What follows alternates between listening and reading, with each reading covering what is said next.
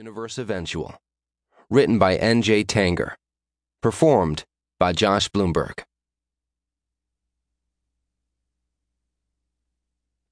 Chapter 1. Sweat streamed down Theo's forehead, over his cheeks, and into his open mouth. His leg muscles burned, but it didn't matter.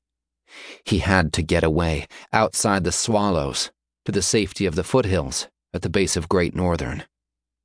A single thought drove him, an unshakable feeling, or worse, a knowing. Faster, go faster. He'd finally done it.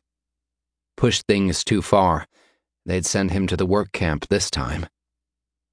The stench of the hatcheries assaulted him, an invisible wall of stink that rolled up the foothills and gathered between the narrow stone buildings.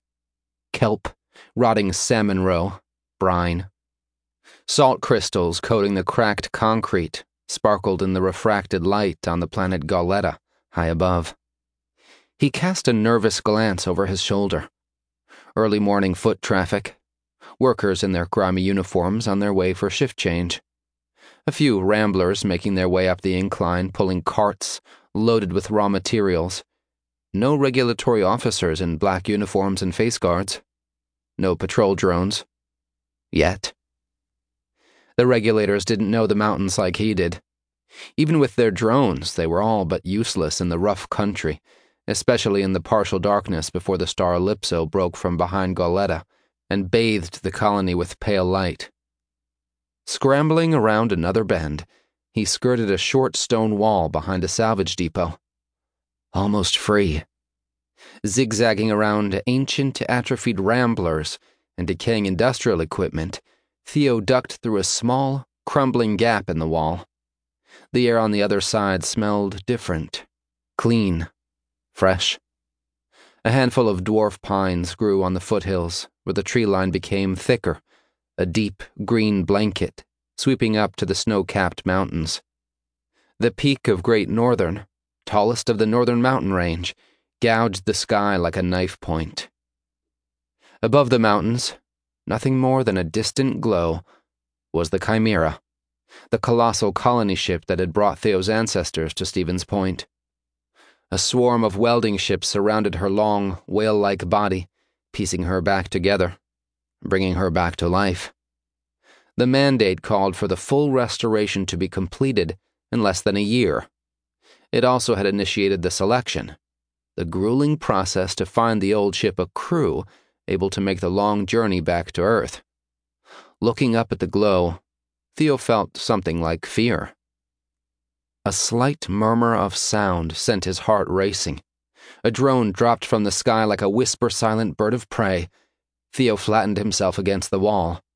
The stone wouldn't hide his body heat, but if the drone was in passive mode... It whooshed overhead, straight-lining for the center of the swallows. In the distance, Theo saw several more heading in the same direction. A callback. All drones reversing course, heading for the civvy. Theo laughed, incredulous. They must have just discovered what he'd done, and he was already long gone. He couldn't believe it. He'd gotten away with it. Theo pushed off the wall and walked toward the trail that ran up into the mountains. He'd managed to hack the selection list. His hand screen now contained the most important news in the entire 200-year history of the Stevens Point colony, an entire week before the mandate broadcast would make it public information. Every kid in the Swallows would fork over at least 50 bits, maybe 75 or 80, to find out if they'd made the cut. He was going to make a mint. If the regulators caught him, it would be his 5th offense. His elation dimmed a bit. Neither of his parents knew about his first 4 offenses. He'd forged his dad's scrawl and paid the fines with his own hard-earned money. His parents didn't have any to spare, and they wouldn't understand why he did what he did, even if he tried to explain it to them. They thought like the original colonists, and everyone after them, brainwashed by old customs passed down from Earth. Neither of them, or any adults for that matter, knew how to work for themselves. A cold burst of wind rushed down the mountain and across the open cave mouths in the distance. Several hundred more meters and he'd reach his and Megan's sanctuary, one of the numerous caves.